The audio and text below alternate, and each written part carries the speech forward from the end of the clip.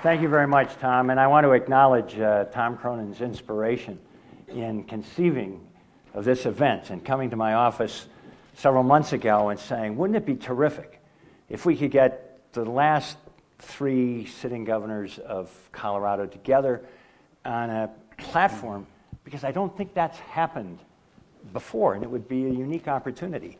And so here we are, and it's my pleasure to welcome you to Colorado College. As Tom has said, I had the pleasure of serving now as president of Colorado College for 8 years. I'm finishing my 2 terms. I don't know what I'm going to do at this point. Before I say a word about our 3 governors, I want to acknowledge 2 of the spouses who are here, B. Romer and Dottie Lamb. Would you stand up so we can say welcome to the 2 of you? Thank you.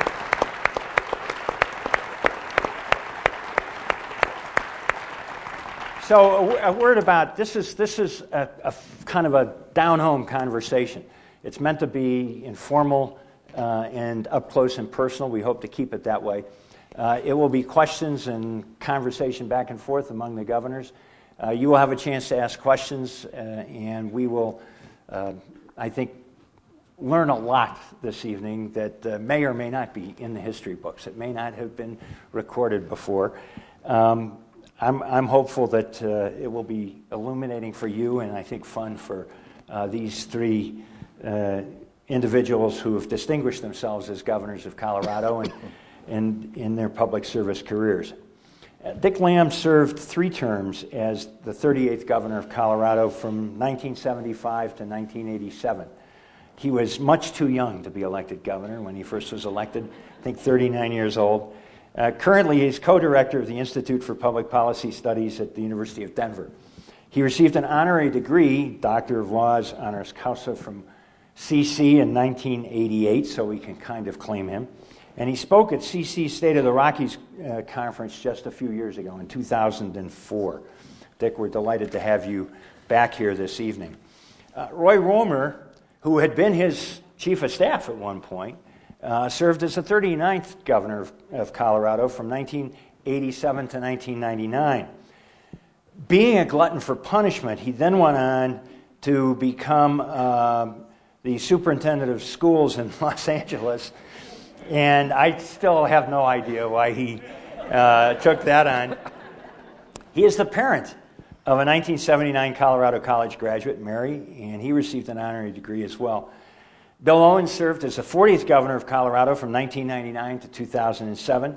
Currently, he is a principal in JF Companies, a Denver-based land and water development firm with interests in Colorado, Arizona, and Texas. He also has Colorado College connections, I think most notably because he's a good friend of our trustee, Bob and Janet Manning, both CC alums who I believe are here with us this evening. So would you please join me in welcoming these 3 very special guests.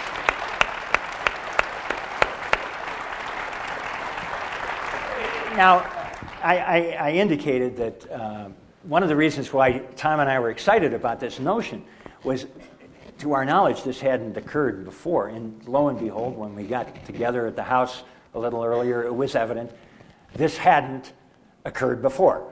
That they may have attended an inaugural, I think probably both Roy and Dick were at Bill Owens' inaugural, but the opportunity to talk about what it's like to be governor of Colorado, what those experiences were, and how we think about the challenges of governance today. This is our first opportunity. So I'd like to begin by asking each of you to comment for us about, as you reflect on your 8 or 12 years of service to the state of Colorado, what would you say is, from your standpoint, the most significant or satisfying achievement that you, accomplishment that you had in your time in office? Bill, I'm going to start with you and we'll just go across the...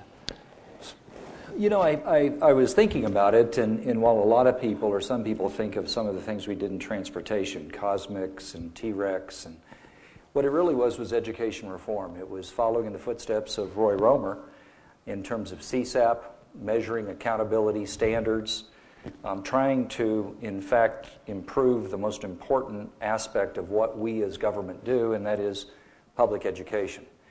And it's one of the most difficult challenges that I bet any of the 3 of us, or even the 4 of us, face, because the challenge is so sometimes intractable. But strong believer that you have to measure, you have to have standards, you have to have accountability, you have to ask the questions that sometimes our friends in public education don't want asked, and that is, what works and what doesn't work, and if it's not working, how do we fix it? And so the most important thing I did was charter schools, schools of choice, really trying to bring oxygen and energy and innovation to our public schools. Dick, how would you look back on your 12 years and pick something out? I think very definitely the most important thing is that the team that you put together. This is not a one-man band. And I think it's really important to run as you said, I was 39 years old. I probably shouldn't have voted for myself. I think that the most important task of generically, not taking away from anything that these people might say, which are all true accomplishments, but I think that, you got to put together the team, because I couldn't begin to have done it by myself. Can I just ask a footnote to that?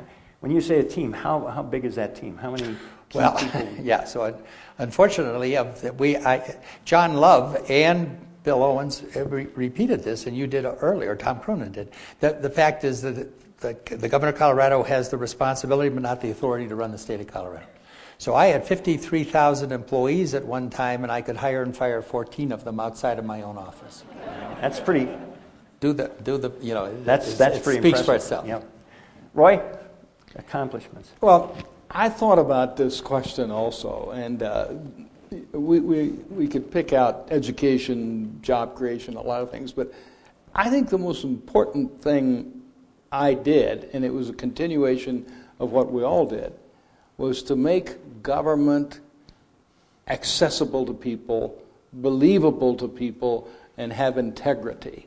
I just think that, and this is the history of Colorado governors, and I want to give that illustration of that. One day I was coming back from a Bronco game in London, and at the airport my team, my chief of staff and assistant met me, and it was 3 o'clock. At 2 o'clock that afternoon, a state highway employee had rolled a rock off of Berthoud Pass, and it had hit a bus 2-3 miles down the hill, killed 11 or 14 people, I forget which.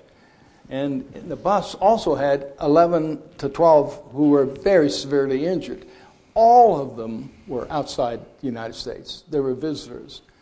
And I met with my staff immediately because we had people scattered all over town in hospitals, and we had to make some decisions very quickly. And within an hour, we established a per diem payment to each of those families, $100 a day, to keep them up. And I had lawyers all over me saying, what's the authority for what you're doing? And we were saying, look, if this had been our yard and we had had that roll down and hurt our neighbor, we would have said it's our job to fix it.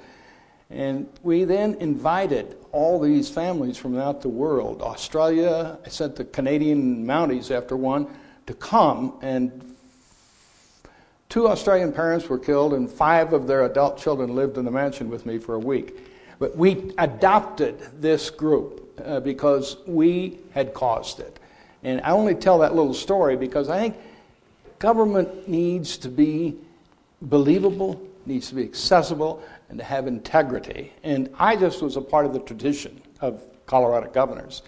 And I think when I try to reflect what was the most important thing, I think continuing that belief in government was a very important act. So the answer to the lawyers when they came to you and said, by what authority are you doing this? You said moral authority, and that's the way we've got to do it, right? Yeah. Occasionally, and I don't know whether this is true for any of the others of you, you found yourself feeling compelled to do something, and advice was, we're not sure this is within your bailiwick, and you said, it is something I have to do by virtue of my being in this office, right? I mean, it happens that way. Let me ask you a question. Each of you served in the legislature for an extended period of time. I mean, 12 years. You were not, you didn't enter the governor's office without a real understanding of state government and so on. And still, there's no handbook for being a governor, right? So I'm curious as to the biggest surprise that you encountered probably early in your administration. I think I know what you're going to say, Bill, but I want to start, Dick, with you. Is there something that strikes you as a surprise you just hadn't thought about? The press. The press. They didn't recognize my genius.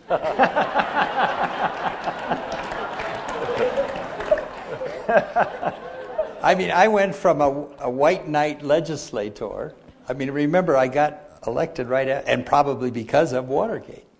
And so all of a sudden, the press started to judging me, as I was, a fumbling governor, new governor. And I tell you, I was shocked to go from a popular legislator to an unpopular governor. I'm sorry you asked. Roy, was there a surprise for you that you hadn't counted on and anticipated? It is how stiff a bureaucracy is and how difficult it is to really move it. I had come from the private sector mostly, and they're good people who serve government in a bureaucratic form. But we have accumulated some traditions and some habits and some patterns that make us much less proficient than we ought to be. And I was surprised that we were so resistant to change, and the motivations for public service get hampered by a whole lot of excessive rules that prevent us from being as effective as we ought to be. I was surprised when I got into that. And Bill, I'm going to point you in the direction. We had a little bit of conversation earlier. I mean, your first 100 days, you had a surprise that no governor could anticipate. Yeah, we met earlier and had dinner, and this came up because I was complimenting my two predecessors. About 100 days into my first term, we had Columbine. And I hardly knew my way around the state offices yet, and the state patrol calls, and before word had gotten out, but we had really early notice that things were happening there because of the communications that we all benefited from. And as I heard what was really happening in some of the early word in terms of that it was a much worse tragedy than, frankly, anybody knew outside of the law enforcement community, I was brand new governor, and I didn't know what to do. I mean, so I made two phone calls. I called Governor Romer, who had been my immediate predecessor. After all, he had been governor until 101 days earlier. And reached him in Washington, D.C., and he immediately, because this was such a tragedy, he put us on the phone with President Clinton. And we talked and discussed a little bit about some of the things we should do. My second call, after I invited Governor Romer out to Colorado. He was in D.C. on business, but we were going to have a memorial service we already knew, and I asked him to come out right away, and so the two of us could go as a symbol of continuity and bipartisanship during a tough time. But my second call was to Dick Lamb, and I told him what had happened and asked him if he had any advice. And he said, Bill, remember, you're the father of Colorado now. And what he meant was that I was the face of what was going on.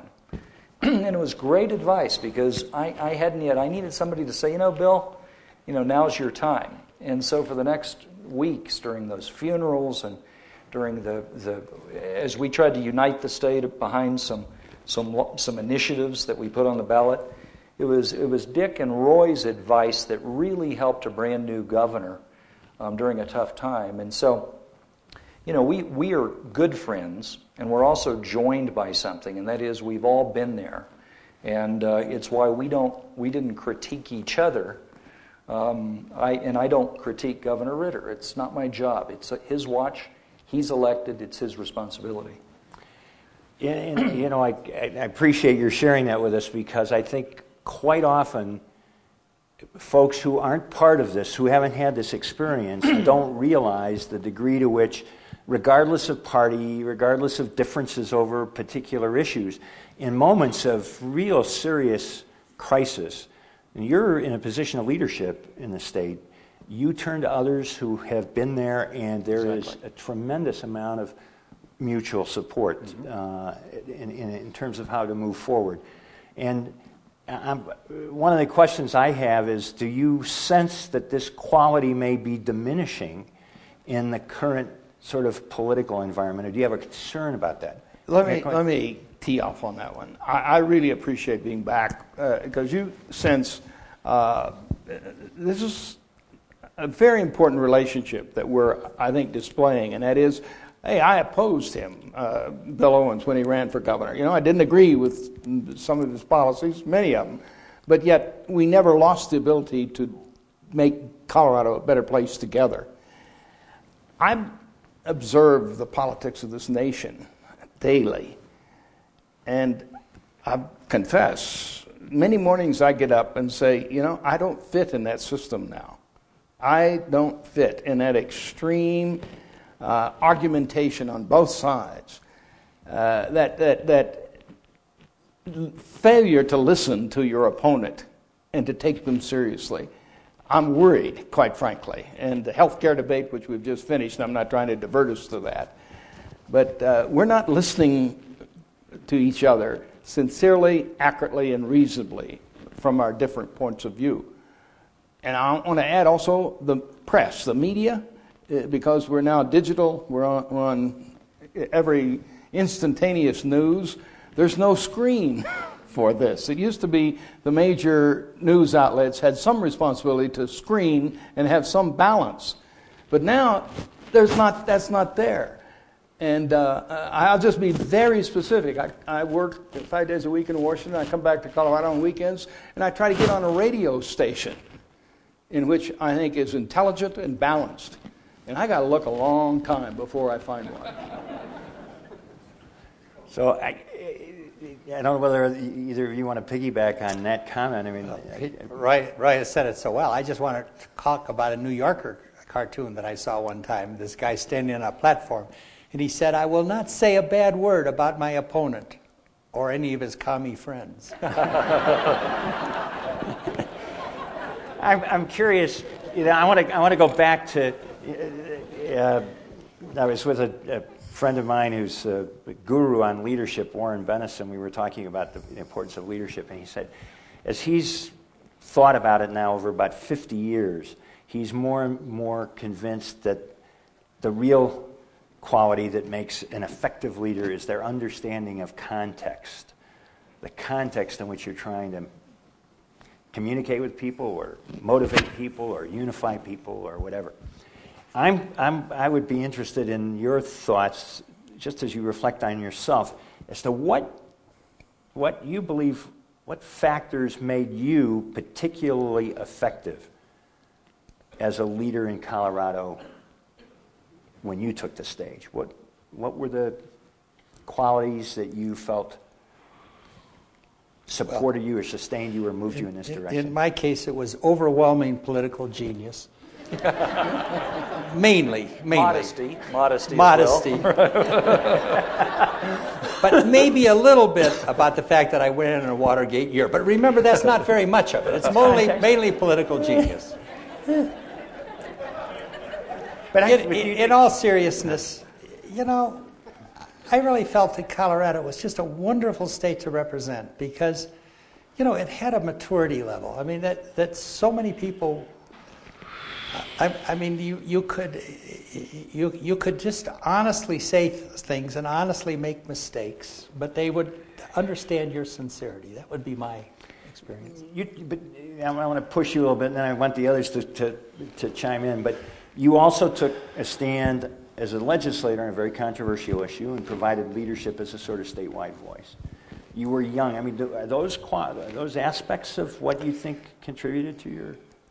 You know, the very important crossroads in my life is when I went and joined Toastmasters. Because I was a new lawyer in town, and I really recognized that I couldn't articulate things as well as I wanted to. Say things succinctly and sincerely. And I went and joined Toastmasters, and that was the single biggest thing I think that I had going for me, is that I could articulate things. That's very important. Roy?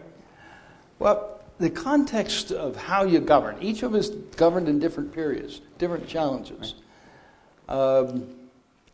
I followed a great governor, but had an environmental record which some in this state viewed as radical for us. You know, anybody who wants to ban the Olympics, you know, et cetera. And I'm just saying, I'm trying to speak really honest, speak the truth here. And to govern, my memory is I had a Republican legislature almost every year of my 12 years. So if I'm going to get anything done, I got to stay true to my values, but I got to have the aura of I can be reached in the middle. And I, therefore, took the role of, I'm from Holly, Colorado. And you remember I wore a leather jacket almost all of my 12 years. I was a pilot, and I still had those old mountain shoes that I still wear. And it was very important not to be false, but to be true to people that I can hear you, I can listen to you. And that's a context and a style that was important. But I got to tell you, the Achilles heel of most politicians and people of power is arrogance. Arrogance is what does us in. I just watched in history, we lose the ability to see that that person in front of us may have more intelligence than we have, may have a better idea than we have, and may have a better human spirit than we have. And if you can stay open to the possibility that every encounter you have, you may gain from that encounter a learning you need. It helps govern. And I just want to say that's the context in which I try to keep in my mind. Now, hey, I failed a whole lot of times, so I want to tell you, but that was what I tried. Bill? You know, I was proud to have, I was in the legislature for all 12 years that Governor Romer was governor, and I was in the legislature for the final 4 years that Dick Lamb was governor. Both signed important pieces of legislation that I sponsored. And I guess what I tried to bring into my years as governor was the ability to work with both sides of the aisle. I was pragmatic on tactics. I'd work with anybody that wanted to work with me. I was not pragmatic on principle. I would stand my ground. But politics doesn't have to be, and let me rephrase, policy doesn't have to be a zero-sum game. There's enough for both sides to work together, and that's actually what I'm fearing we're not having today. The two parties, and I can blame both parties, and I remember when President Bush was president, and boy, he didn't get much cooperation from the other party any more than President Obama is getting much cooperation today from the Republicans. But you just got to learn to work together, and that's why I am concerned about where we're headed. There isn't that ability to disagree without being disagreeable.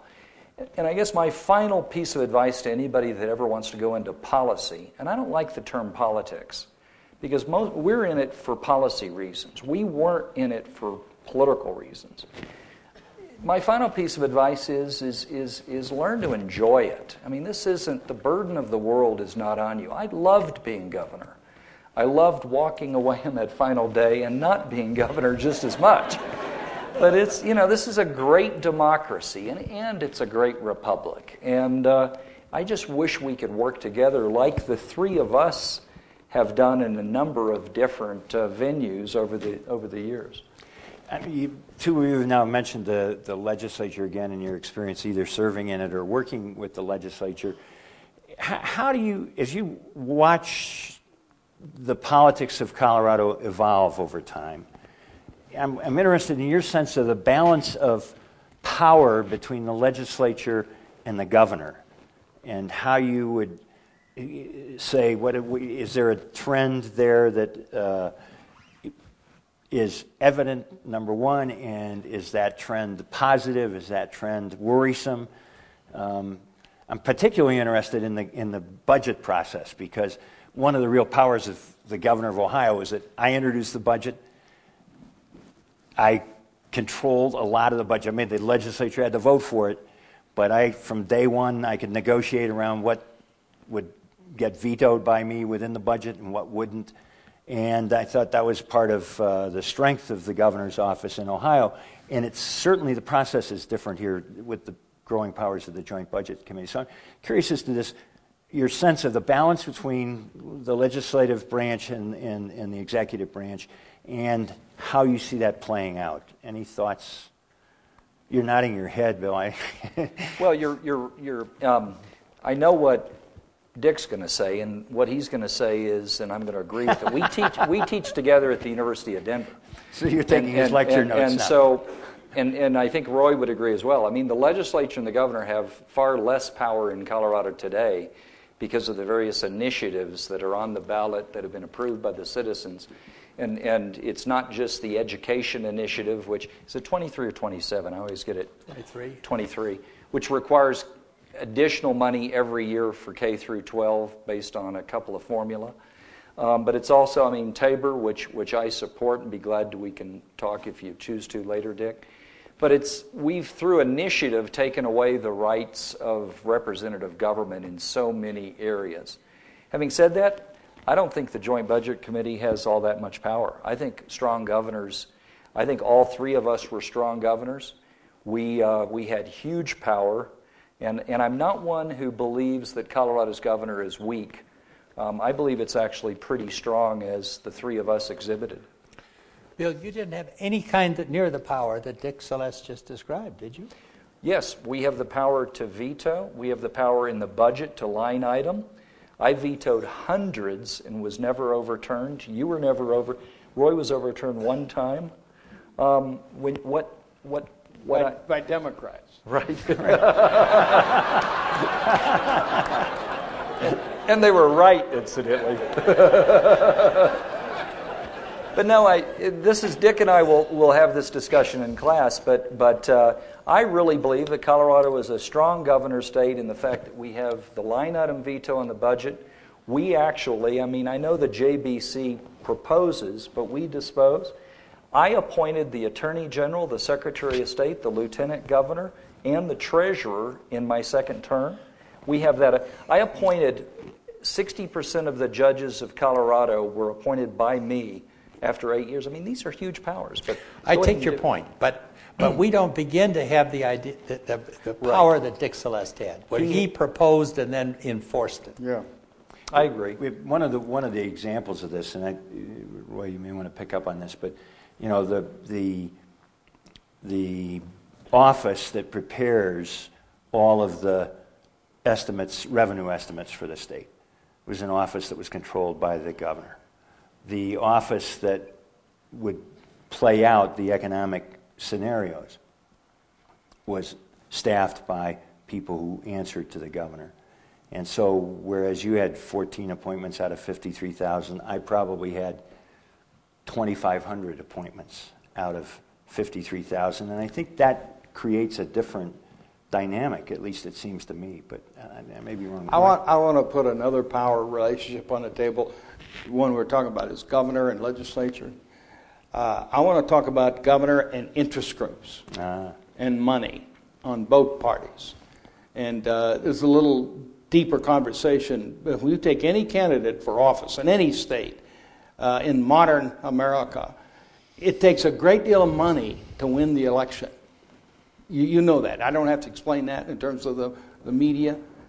And any candidate on either party going for public office has got to shape his advocacy so that he still has a base within his respective parties to get through the primary and in the general to get enough money to win. Now, in the political parties, the primary, and I just identify it with the Republican right now, in terms of the Tea Party movement, is so strident in terms of its primary races. You know the incumbent Republicans that are and senators that are being challenged. Their campaign advocacy is being shaped by that. Same way on the Democratic side. Teachers union have a lot to do with what you say about education when you're running for office. Now, I want to bring that to the table because we've done pretty well in America. But if we're going to continue to do well or to do better, we have got to tackle that issue of interest group influence into the choice of candidates and then the effect of winning elections. And I just take any freshman senator who spends 60% of their time raising money for the next race. Nobody can tell me, regardless of party, that's good for America. Now, I just want to put that on the table. I want to add one last thing. We have got an archaic tax system, probably in most states in the country. It's historically arrived at, and nobody has got the guts in either party running for election to say, we got to change that. And I just, without discussing the details of that, and I'm not necessarily talking about raising taxes, I'm talking about how you allocate what you now have. And all you need to look at the historic way we build school buildings in Colorado, and the property valuation differences is sick. And so I just want to lay those two problems out since we're laying in the glory of days. So there's some other substantive questions I have, but I want to ask a question that I think would be of interest to everyone here. And that is, share with us the impact of public life on your families. Can you comment on that, kids? Yeah.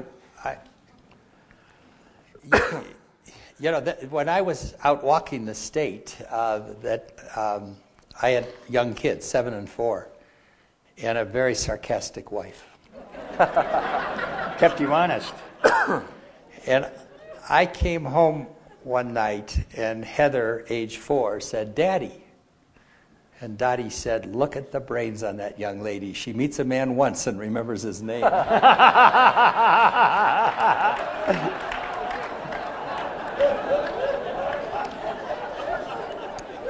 Second story, can I do it? Sure. Is it about Dottie?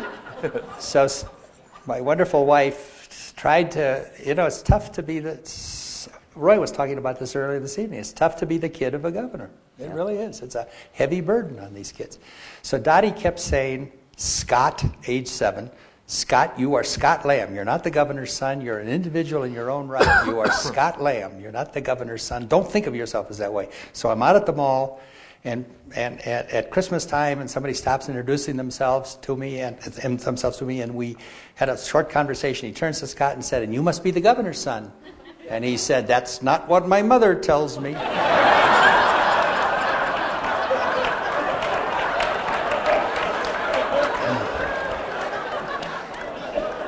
Roy? I got to bask in the humor. Let me make a point of that. There's something really important with leadership of being able to communicate effectively, and humor is a very powerful way to communicate. Yeah. And when Dick tells a couple of stories like that, can you imagine he's beginning an evening with people? Sure. It opens up the trust. It opens up the communication. I just sit in admiration of that kind of humor.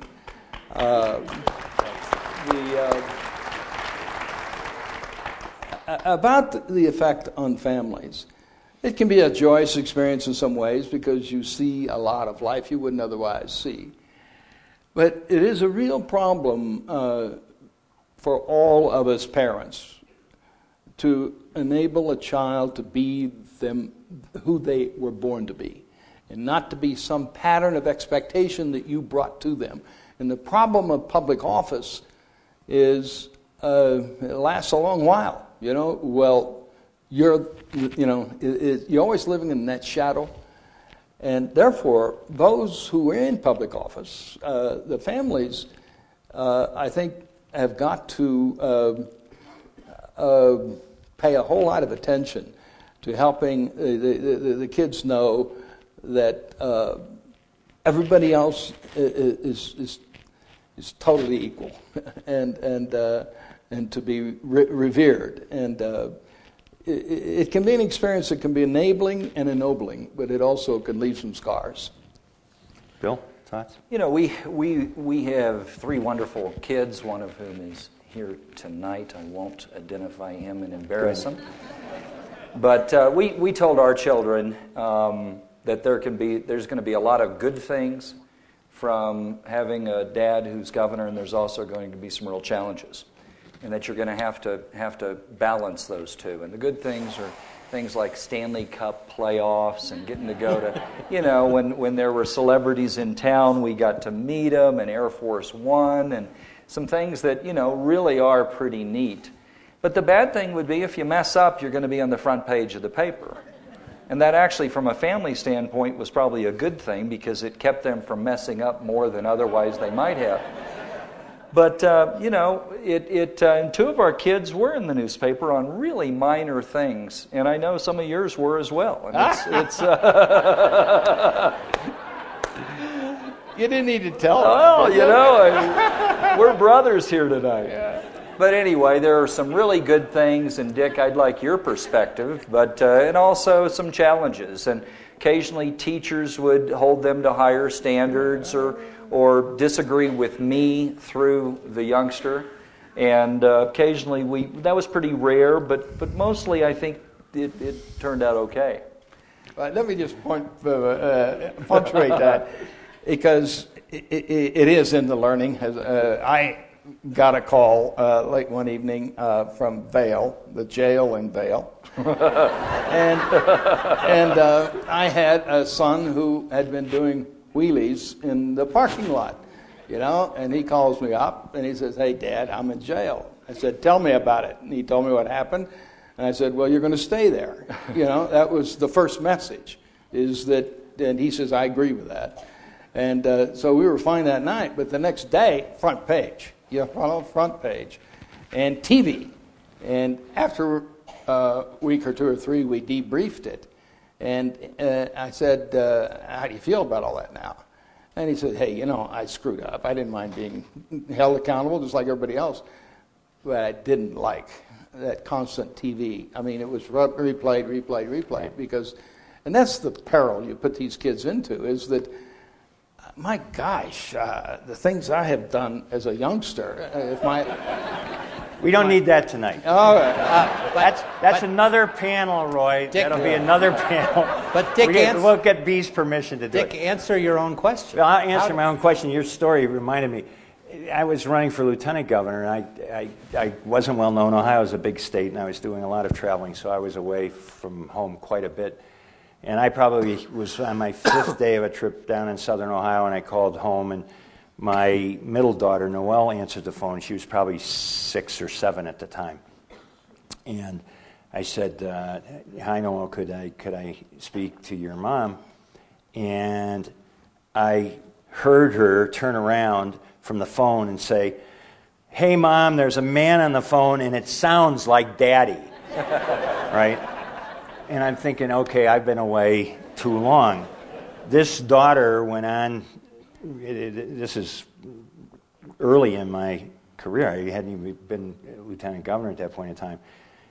She went on to college, and she wrote her senior thesis on something called Life in the Fishbowl, and she interviewed the children of 20 people who'd been governors and senators and things like this. And essentially what people said was, that on the one hand, that there was a positive experience because they were exposed to so many things they would not have been exposed to otherwise.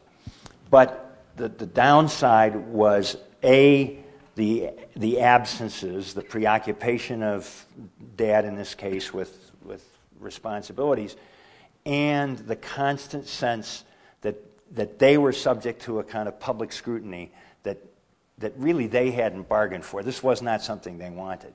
So when Noelle got to get pulled up on stage and dance with Bruce Springsteen, she was really happy. She was the governor's daughter, right?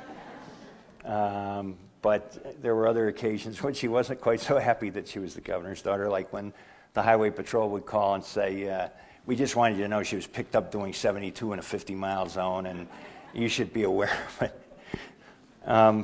But I think it is a mixed blessing, and I think often it is a consequence of getting into public service that isn't evident to us as parents until we are there in an office that has very high visibility and exposure. I'm curious. I developed very strong feelings about the federal government when I was governor, and they weren't all particularly positive. But I'm curious because Colorado is a state that has major interactions with the federal government.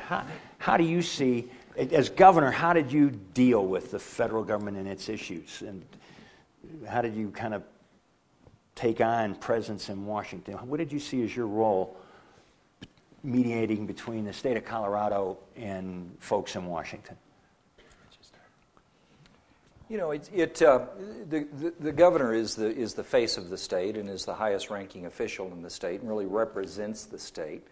And so I'm sure all three of us spent a lot of time in D.C. testifying, lobbying on behalf of our states. We would work directly with the secretaries, the Secretary of Agriculture, the Secretary of the Treasury. Whatever the issue, the governor has the ability to pick up the phone and even have the president answer. But certainly at the cabinet level, if a governor called a cabinet member, as we all did, we could make our view known. And it was my experience that sometimes they listened, sometimes they didn't. Didn't mean we were always right, but we had a strong viewpoint. And we also worked with Congress. I mean, obviously Colorado is a relatively small state in terms of the number of congressional representatives we have compared to Ohio. But we would use those legislators, particularly when we had powerful senators, as we did in the 70s and 80s and 90s. And that's not a reflection of today. It's just that Mike Bennett and Mark Udall are both freshmen, and the Senate is primarily a seniority-driven system. And so, you know, you're the face of the state, and you're working aggressively on behalf of it, trying to fight for what Colorado needs. And sometimes you're opposed to what the federal government is doing. Dick was governor during the Sagebrush Rebellion, or was it you, Roy, who, when kind of there was this Western revolution? But it's one of the major things that a governor does. You know, Terry Sanford, which is one of the great governors of my era, talked about picket fence federalism. And that's the fact that, like a picket fence, every level of government has some jurisdiction in every problem of your life. And, you know, Richard Nixon came along and Pat talked about what he called new federalism. And I think he was absolutely right. We need a sorting out of this because it really is, it doesn't make any sense to have sort of this duplicative overlapping jurisdiction. And I got very frustrated in the fact, like in education, Roy, I'd be interested in your on that. Education was 6% of our education budget. It was 39% of our paperwork. It just doesn't make sense to not sort some of these functions out better than we've done. Roy? Well, let me go back to the word arrogance. And there's a lot of collective arrogance around Washington. And it's not all in the elected officials. It's the town. It's the influence and influencers. Now, but they all believe that government's got to work, and you'll see them outreach. They're doing that in education now quite effectively. They're going out to the states and saying, you got to be a part of this team. But in many other areas of policy, it's hard to be heard. I was chairman of the 50 governors, and years ago we were trying to do something about Medicaid shortfall, and it was difficult because you're a governor, and there's a club in Congress, and there's seniority, and I've been here 18 years, and I got my own agenda. What are you taking my time for? Now that's not everybody, but it's something that works itself out. Let me finish by saying that I don't think the problem we have is the difference between the federal and the state government. The problem we got in America is the difference between people who believe the government can be an effective instrument of holding communities together and making them have a better future from those who are almost poisonous in the sense that anything with the word government in it is something that is bad, to be avoided, if not evil. And that's growing, and I'm worried about it. Dick Lamb played an important role for me as I was becoming, actually before I took office as governor in Ohio, alerting me to a change in policy, federal policy, as it related to job training programs. There used to be a program called CETA, and it was being transitioned to something called the Job Training Partnership Act, JTPA. And in the course of this, there was an opportunity for the federal government to look critically at what each state had been doing. And he said, be alert to the fact that this could be a serious problem for you in Ohio, where you're going to have to pick up the responsibilities of your predecessors. And within 2 months after I took office, the regional office of the Department of Labor in Chicago announced that they wanted to recover $250 million from the state of Ohio for unaccounted for expenditures in job training programs. This is at a time when we had a $500 million budget deficit, and I was in the unpleasant position of raising taxes and cutting spending at the same time to try to deal with it. And we fortunately, because Dick had alerted me, we were prepared to resist this demand from the federal government. But you talk about arrogance. If you're a young governor, a new governor, and the federal government comes to you and says, you owe Uncle Sam $250 million, fork it over. It is not easy to say, I'm not going to do that. I'll see you in court before I do that because the people of Ohio shouldn't be treated this way. So I guess my experience started off on the wrong foot, I would say, as compared with some others. It's an ongoing concern, and I think your point, Dick, which is really to the systematic issue, and that is how do we energize a federalism that is effective and efficient and convinces people that government can do things right if we work at it together. That's very much a challenge. As the token Republican up here,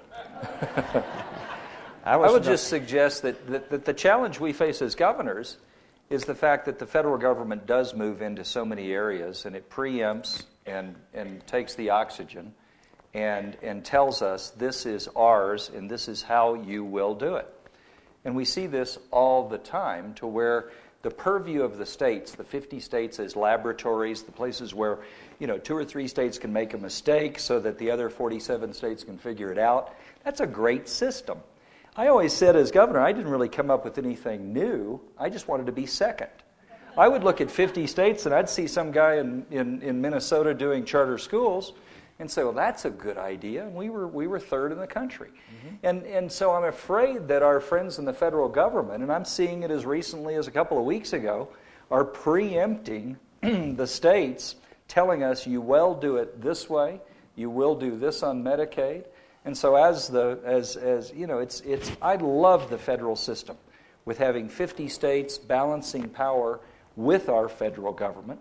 And it is a tenuous relationship that's always subject to debate. I think in a way, Bill, it's just the years that separate us here.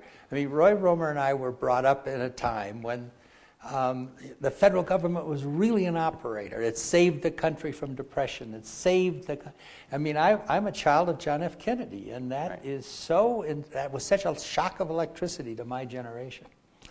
And as Roy says, there was an arrogance about it. I mean, I knew that most problems had a federal solution. And you were right and I was wrong. They don't. You do have to have a balance in terms of government. And my point, Roy, is that there is an imbalance right now. And one of the things that they can do is, if we could sort out some of these functions of government and stop the duplication and overlapping jurisdiction, that there's got to be a way where you can assign roles of government better than we're doing it now. Did you want one more chance? No, I want to move to a different point. Another point. Okay. Let me keep the transition going. We've been talking about what it was like during our time. Right. If we could, and we talked about the context in which we governed, let's look at the context this nation is in right now and say, what does it say about future governors? I am worried because we are in a different context than any time in my lifetime. We're in a world that is becoming increasingly competitive, increasingly effective and proficient with economics, are becoming much more skilled educationally than we, and that is a fact. That I see the expectations of our populace not being met with the way history is unfolding. And I think that we need to have strong, dynamic, creative leadership at both the federal and the state government. And the status quo, business as usual, take it as it comes, isn't going to cut it. The world is out competing us, and all you need to do is to look at the jobs market in the United States, the economic climate, and particularly our debt. Particularly our debt. We're getting a load of debt that we can become a South American nation or a third world nation pretty damn quick. Now the point is, let me bring back to governors. Yeah, I'm going to ask you for your point. I think that I want to see in both parties governors and senators and people who are saying, I'm going to really lead, and I got a direction I'm going to go. I think just to say, hey, I'm going to manage it until the next guy comes along is not enough.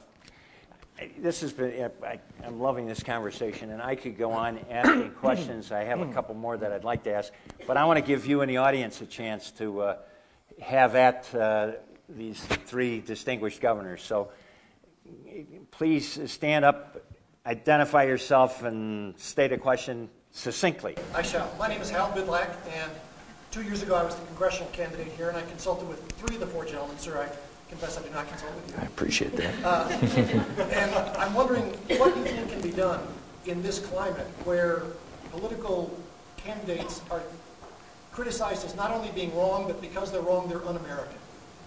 How do we get back to being able to say, I respect my opponent, I just disagree? What can actually be done? You know, it's really up to the electorate. You know, a lot of times we pretend like it's our fault, and sometimes it is. The electorate has to punish the candidate that does that sort of thing. And we see the negative ads on television, and it's really one of the reasons why some of us get tired of the campaign process, because you put yourself up, you're basically a pretty good guy or gal, lady, you're ready to serve, you're ready to lead, and what do? They tear you down for months. There's never a positive, it's only a negative. Why is that done? Because it works. Because you vote based on those negative ads. And so when Dick and I teach classes, I've made this point to our students. Until the electorate says not only no, but hell no, we're not going to accept that, it's going to continue to happen. Because politics and elections are markets. And you market to what works. And so as long as we reward that which works, which in this case is negative, it's going to continue to happen. So we really, as Americans, have to take responsibility, show a little bit more faith in terms of the process, do a little more reading, don't watch the 30-second ads and figure that they're telling the truth, and then vote for the candidate that stands up and says what you believe in without constantly attacking and trying to tear down his or her opponent. I think you have to...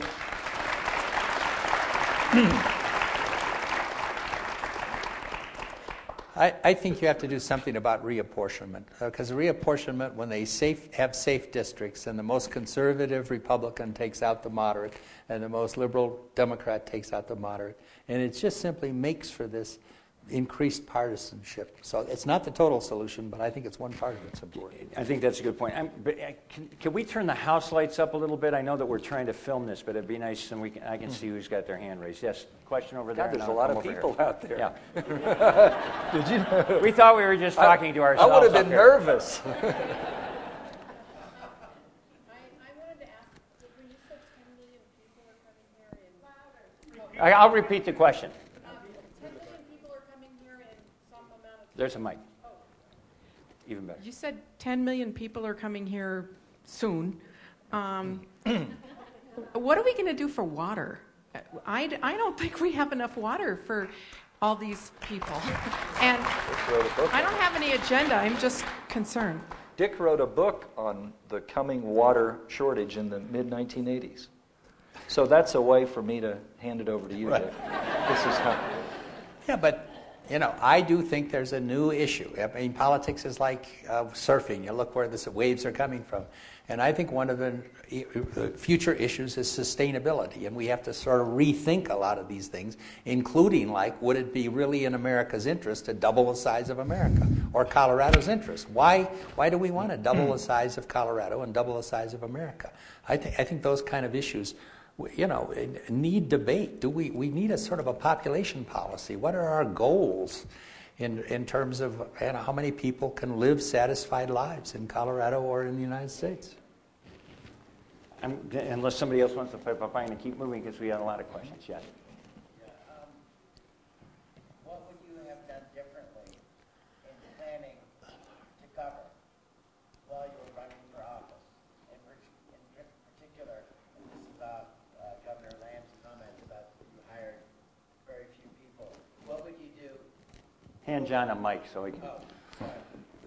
What advice would you give the two candidates running for governor, what they should be doing now, so that if one of them is elected, which is a likely possibility, so that they could do a really good job in the transition period? Yeah. Advice Can for I future take a crack government, at that? I was pretty active in education, and trying to raise our performance and standards. But what I should have done and did not do was be really radical. I should have, 18 years ago, whenever I started, said to America, you have got to be as good as the top 6 or 8 nations in the world. That's your standard. We were undershooting, and we left too much. There are 15,000 school districts in this country, and the education is so key to our skills, to our economy, to our ability to hold our communities together. We are still undershooting there, and I feel badly that I did not understand that better, even though I was working very hard at it. I think all of us who have served have got to say, hey, what'd you do well and what'd you not do well enough? I didn't do that one well enough. Other thoughts from either of you? Okay, over here, there's a question. Yeah. I have a question for Governor Lamb. In the 1976 Olympics, as we were talking about earlier, you were not for it. I was for it, and I was reading Sports Illustrated and really on the bandwagon until I heard you talk about these mom-and-pop stores that were going to be all over the place, and that we didn't have a real master plan, like Conifer for Nordic skiing, they don't have any snow and that stuff. But what about the future bid? Where do you stand on the future bid? Are we any better equipped? What about a future bid for the Olympics? Are we better equipped? I think we are better equipped, and I think that the television revenues now are of a magnitude that were so different than when we were looking at the 1976 Olympics. I am convinced that the 1976 Olympics were an economic disaster that was just waiting to happen. And I think Colorado did the right thing, though some people say rightly, why didn't you get in there and be the Peter Ueberroth of... Peter Ueberroth made the first balanced Olympics. It's a fair point. It's a fair point. But I do not want to say that there's not possibility of a Colorado bid that would make sense, but I'm very skeptical. And let me just jump in here. It's a discussion I had with a prominent reporter just a couple of weeks ago. I don't think Colorado is ever going to get a successful bid. And the reason is the following. Because we have the power of initiative here, the same initiative that in 1976, then State Representative Dick Lamb organized the signatures, went on the ballot, defeated it. If you're on the Olympic Committee and you have 10 applicants, you're trying to drop it down to 3 and then to a final, the question they're going to ask Colorado is, could the same thing happen today that happened in 1976? Colorado's going to have to honestly answer, well, yes. We don't think it's likely. The polling shows we're ahead 55-40. But as long as there is the initiative, and I support the initiative, no Olympic committee is going to give it to Colorado when none of the other cities have a 1 in 3 chance of putting it on the ballot and rejecting it. Because the time frame is such that you need every year now. And so I don't think and I'm in favor of, I think I would be in favor of having the Olympics here, but I don't think we should waste much time on it because that reality is going to keep that committee from ever giving it to Colorado. There's a question over here, yes. Hi, I'm from Ohio originally, so Good. You're my lieutenant governor. Thank you. And then all of you were my governors subsequently, and Well. I worked with Steve Shuck, and he was the gubernatorial candidate. There you go. So I kind of got this governor thing in my life. Oh, that's... I'm really, really pleased. Thank you so much for putting this together. And thank you, Leslie Waddell, wherever you are, for giving me a ticket. But I'm leaving Colorado in a couple weeks to move to Georgia because my husband's job is being relocated. We have to leave because we need his health care. What are we going to do about health care? Can we take this on the state level? And we're forced to leave. So I'm going to go work at somebody else's campaign in Georgia, but what about health care? Gentlemen, a small question that's been debated over the last year and a half. Any quick answers? There's the ancient Greeks used to say, to know all to ask is to know half. And it's really true. I mean, keep asking that question. We're working our way through this. It's that there is at the end of this road, I think, a fair and just healthcare system. So, keep the pressure on. But the tragedy is what you're saying. You have to move because of healthcare. I mean, there's so many individual tragedies out here in American healthcare. It's too big a question almost. Yeah. I don't know where to get my arms around it. Yes, up in the upper deck. I'd like to ask a question about Tabor. We have a governor pre-Tabor, a governor where Tabor passed, and a governor who lived under Tabor. And, we can all agree or disagree, but I don't think Tabor is going to go away. So what would you say are the positive aspects, and what do you think, now that it's been almost 20 years later, what we need to fix? Can I take that and compliment Bill Owens? Because, Bill really stood up on this Tabor issue against his, his political party. Yeah, and he deserves it. I think it was actually an absolute act of profile and courage because, frankly, given the Republican attitude at the time and the sort of the Douglas Bruce tax mentality at the time, but Bill saw the need to give some elbow room to the Tabor Amendment, and he did it, and I think that's a remarkable thing. So I think Tabor overall is a bad idea, but I think we have to live with it, as you say, and I think that we've got to do something else again now in the immediate future. Bill? Dick, thank you very much for those kind comments, and I think it's the same thing that any of us would have done. I mean, when you elect a governor, you're expecting a lady or a gentleman to try to do what's right. Political cost, this compared to what men and women are facing in Iraq and Afghanistan, these are simple risks to take, and so you do try to put it in comparison. I'm a supporter of Tabor, and I'll just take 20 seconds to tell you why. It isn't going to have an impact on Colorado's budget for the next 10 years. It is not going to have an impact on Colorado's budget for the next 10 years because we fixed the ratchet effect, which would have crippled us coming out of this recession. Tabor says that government can grow only by as much as population and inflation. If it grows by more than that, it has to go into capital funding and has to go into other areas. And eventually, above that, it has to go in back to the taxpayers. Second component of Tabor is it says you have to vote on tax increases.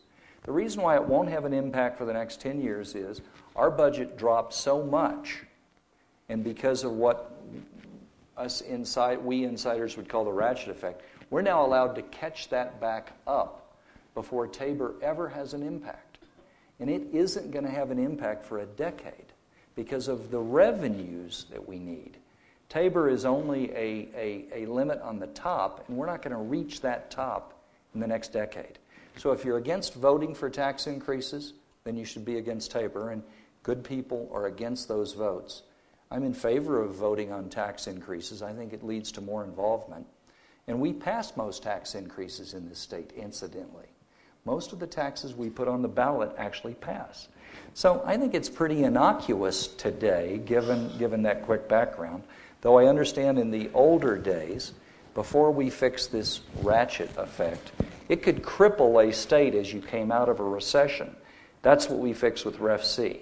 We fixed that to allow it to adjust back to where it would have been, and second, to give us a 4.5-year timeout while it adjusted. But Roy? No, that's enough. Oh, I think okay. I understand that. Okay. You had a question here? I'm going to get around. Sure. My name's Jeff Nadell. I'm a sophomore here at CC and as Professor Cronin's leadership and governance class right now. And one thing that you all mentioned was that needs to be a really big push in governing in order to increase the faith that the populace has in government's ability to be able to take care of them for the long term. But we were looking at statistics today in class that showed that over the past 40 years there's been a dramatic shift in skepticism, and there's no longer strong belief in any party that the government, no matter who's in power, is going to be able to take care of the populace. So in terms of being a governor, how exactly would you rectify that situation? How do you restore faith in government? The question was that there's been a steady erosion of confidence on the part of people that government can actually benefit them, and a growing skepticism about government. And the question was how as a governor, could you try to rectify that? Well, I think there needs to be several actions. For those who are in office, who govern, they have got to take real pain to explain in human family terms what these issues are and to bring people along. When I was governor, I created what was called Dome on the Range. I took the whole government out every, 30 days or whatever, and we worked in the town that day. But, I mean, you really need to work at being open. And what I mean, it doesn't mean going into town and telling people how they ought to think. It means going in and listening hard and being honest and saying, I don't know how to solve that problem. Most of us are going to lie away some way, but that's one step. But the other step is the body politic, the public. You've got to rise up and demand something better than Rush Limbaugh on KOA.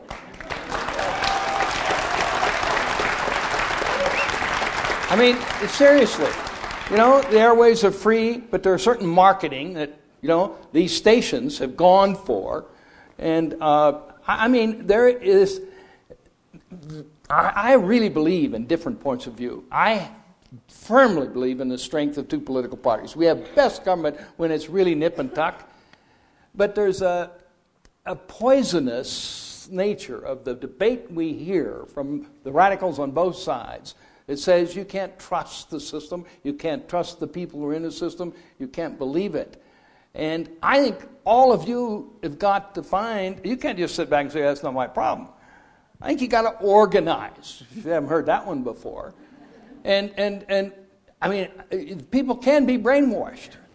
They really can be brainwashed.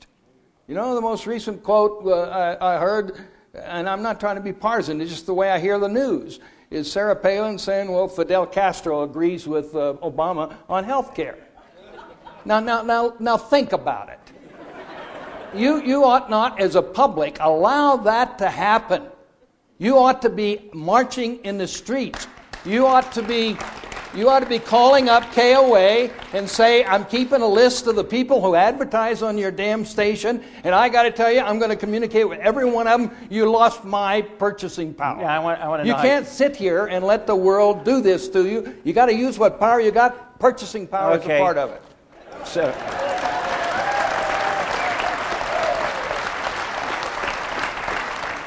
I'm sorry, Dick. That's all right. I was going to ask you how you really feel, Roy, but I guess I'll wait. We've got a lot of folks with hands up. I'm going to go to Angela, and then I'm going up in the corner there because I haven't gone to the corner, and then I'm going to come back here and over there. So, Angela. If I can bring the topic of conversation back to education, the JBC is looking at $7.1 billion in the general fund, and schools are part of that. And the largest cut right now that the JBC is looking at is $260 million from K through 12 education in the state of Colorado, and that's a 6% decrease. And Governor Romer, you were talking about how American students are now competing with global students. So what advice would you all give to Governor Ritter and the state of Colorado really on public education, especially since we are falling behind? All three of us will want to talk on this, but I'll first of all make a couple of points. I don't see much correlation between the dollars we put in above a certain point and the output. I know there will be some people here who really get angry at that statement, but because we're chill tonight, we're all getting along. Don't boo. There's just, if there were, Colorado's K through 12 budget has been going up inexorably. Even as the rest of the budget goes down because of Amendment 23 or 27? 23. It's been going up. It's been going up. We've been cutting everything else. K through 12 continues to get more. And what are the results? Are you seeing greater and really improved results every year? You can go back 5 years, 10 years, 15 years, 20 years, and you can see more money put in on a per-student, inflation-adjusted basis almost each and every year. That's not to say that we're not doing great things in our public schools, but I would just suggest that a 6% cut isn't going to... I'm in businesses where we've cut 40% in the last year in 2 years. That's tough cuts. Guys, you may agree or disagree. And Roy, you've been specifically, I'm not into the budget of Colorado, so I can't tell you how they ought to use an alternate approach. I'm just not into the detail of it. But I would say every state in this nation is having some really difficult times. We need to look at it not at a 1 year, but at a 3 to 5 year basis. We need to look at what real savings that we can make. I think that we ought to look at what other forms of government we can cut back in order to save education expenditures. For example, I think you could let some people... I'm getting in real trouble politically tonight. But you can let some people out of prison for minor crimes and use that saving and get us over this hump. There are a number of things you can do. There's one thing that's happening in my old school district today, and that's shorten the school year a week. Folks, that's not a good one. These kids are not spending enough time on task now, and we've got to find a different way of saving the budget than closing the school for a week. Dick, any thoughts? Well, Angela, having had dinner with you, I keep thinking about Emerson said, education isn't filling a bucket, it's lighting a fire. And my answer to education is to clone your parents. What combination of things, lights fires in people like you? It's so impressive when you see that it's operating out there. But it's hard to do, and it isn't a factor only of money. Okay, up in the corner. I think we would all agree that the Colorado Constitution is a mess. It's just ungodly. And I dare say no one here has probably read it from start to finish. When are all the legislators and the governors, the past, the present, going to come out and say we need a new Constitution from start to finish and make it a simple thing? Any thoughts? I've looked at the whole history of constitutional conventions, and intellectually I agree with what you say, but it's not a happy story. A lot of other states have tried. Ohio did. They get run away. We've tried this. And the one that got through is Michigan, but I think that the whole history of state constitutional conventions is not a happy one. Yes, right down here. I'm Bernie Herpin from the Colorado Springs City Council, and I'd like to come back to the Tabor question. While Referendum C fixed the ratchet down effect at the state level, the local governments are still subject to ratchet down, and Colorado Springs, in fact, has its own version of Tabor, which doubles that problem. So we keep getting unfunded mandates from state and federal governments. As state leaders and governors, what do you think your responsibility is to protect the local governments from unfunded mandates and perhaps work for a statewide solution to Tabor that would help with the ratchet down effect for local governments? Any thoughts up front? Well, many cities have had, under Tabor you can have votes as to whether you want to stay within Tabor or not. Oh, I understand that. And I opposed Doug in a couple of legislative races successfully and lived to tell about it. But Bernie's been a good friend of mine for years. Colorado Springs has chosen to stay within Tabor in its most restrictive guidelines, and that's your local choice. And yes, there are state mandates. I don't know which one specifically may have been relatively new, but you'd have to tell me what it is the state's doing to you recently that you object to. But basically, Colorado Springs is having the right to vote, and it's voting consistently to stay within the most restrictive components of Tabor, and then you need to live with those consequences as a local government. Any other comments here? Bill Hockman. I'd like to ask you a question about federalism. When you look at the problems that we confront, they're national problems. Health is a national problem. Financial institutions are a national problem. Climate is a national problem. The general economy of the nation is a national problem. Our relationship to the world is a national problem. And it's very hard to see how the states aren't losing their relevance in terms of this kind of development, which is only going to continue and develop further in terms of the future. And I wonder why it's possible to have a diversity of state approaches to things which are national problems. I don't want to suggest that you guys are irrelevant, but we certainly are now. It may be that all four of you are losing, in the positions you had, the ability to deal with things which are far beyond the boundaries of any state and even beyond the boundaries of the nation. Thoughts on that, Dick Lamb?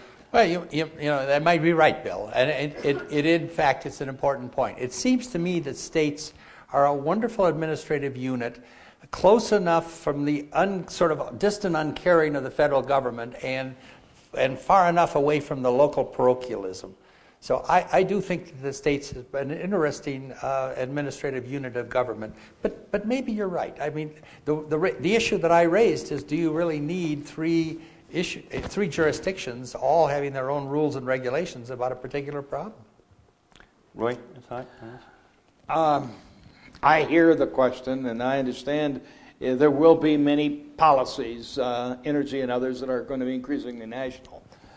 But I think we've got to work out that partnership between the feds and the states in new and creative ways. Now, education is one illustration that is working quite well. If you look what's happened in the last week, this race to the top, federal policy set up that momentum. They said 2 states made it, 48 did not. It was a tremendous incentive on the second round for the states then to get together. Now that's to get a better policy. I think that's creative. It's slow and laborious, but it's the only way within our traditions I think we can handle national standards and nationals. Not national, but countrywide standards and assessments. But the other thing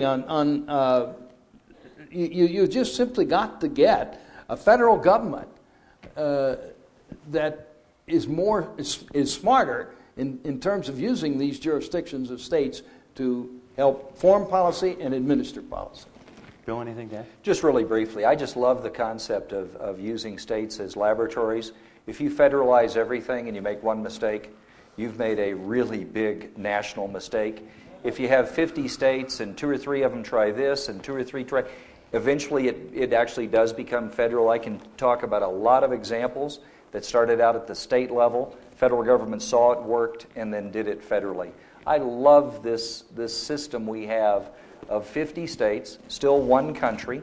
Thank God for John Kennedy and in the civil rights movement not letting states make their own law. But these states really do provide a huge competitive advantage, I believe, for the United States. Okay, I'm gonna step in here. I have a question on behalf of our students here. You all have been very successful practitioners in the political arena, and successful in other ways as well. What single piece of advice would you give to our young people about whether they should think about a life in the political arena, public service, and if so, how they should prepare themselves? Do it. I mean, it's so important to get. I think that the next generation of public policy makers, these problems aren't going to get any better. They're going to get. They're going to get worse until they get better, and we're going to need talented people in there. What's the secret? You know, I don't know. To me, it's to fight for what you believe in, and that's the best thing that I think you can do. Right.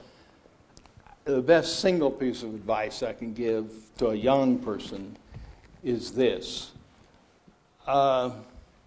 Approach life knowing that your view of the truth is always partial. If you do that, then everybody you meet who has an opposing point of view, and you know yours is partial, you're at least open to the possibility that there's a piece of truth there that you don't have and you need to acquire. As I look in history, the most evil I know are the people who've said our view of the truth is total. You know, the Crusades, the Inquisition, the Third Reich. But I think particularly in our dealing with the conflicts such as the Muslim world, we need to approach that firmly with our view of the truth, but proceed that our view may not be total, it's only partial, and we got to remain open to those who oppose us. Bill? And I guess my advice would be that just to think about the unique perspective of what it means to be able to participate in this debate and make your own decisions. If you look at everybody who's lived in human history, what percentage of them actually got to govern themselves? 1/10 of 1%? Perhaps in the entire history of the world? We're so unique. And so, yes, you should be involved. As a citizen, you have a duty, a responsibility. This is such an opportunity to run your own lives. And it doesn't mean you have to run for office. It just means be active. Write a letter to the editor. Help a candidate. Be a participant. And then finally, to mirror and echo what my two friends and colleagues have said, be knowledgeable. Don't just listen to MSNBC or Progress Radio or KOA. Listen to all sides, because there's a plethora of viewpoints out there, and then make your own judgment, because Roy is right. It has gotten so mean-spirited. Just step back a little bit. Realize the other side has a legitimate viewpoint. They may be right sometimes, but be active. Go into public service, as Dick said. It's a wonderful profession. Then there's still life afterwards to go out into the private sector. Would you join me in saying thank you to these three gentlemen for a very special evening? Thank you very much. Thanks. Thank you. Dick, thank you. Roy? Good job. Thank you very much. Hey.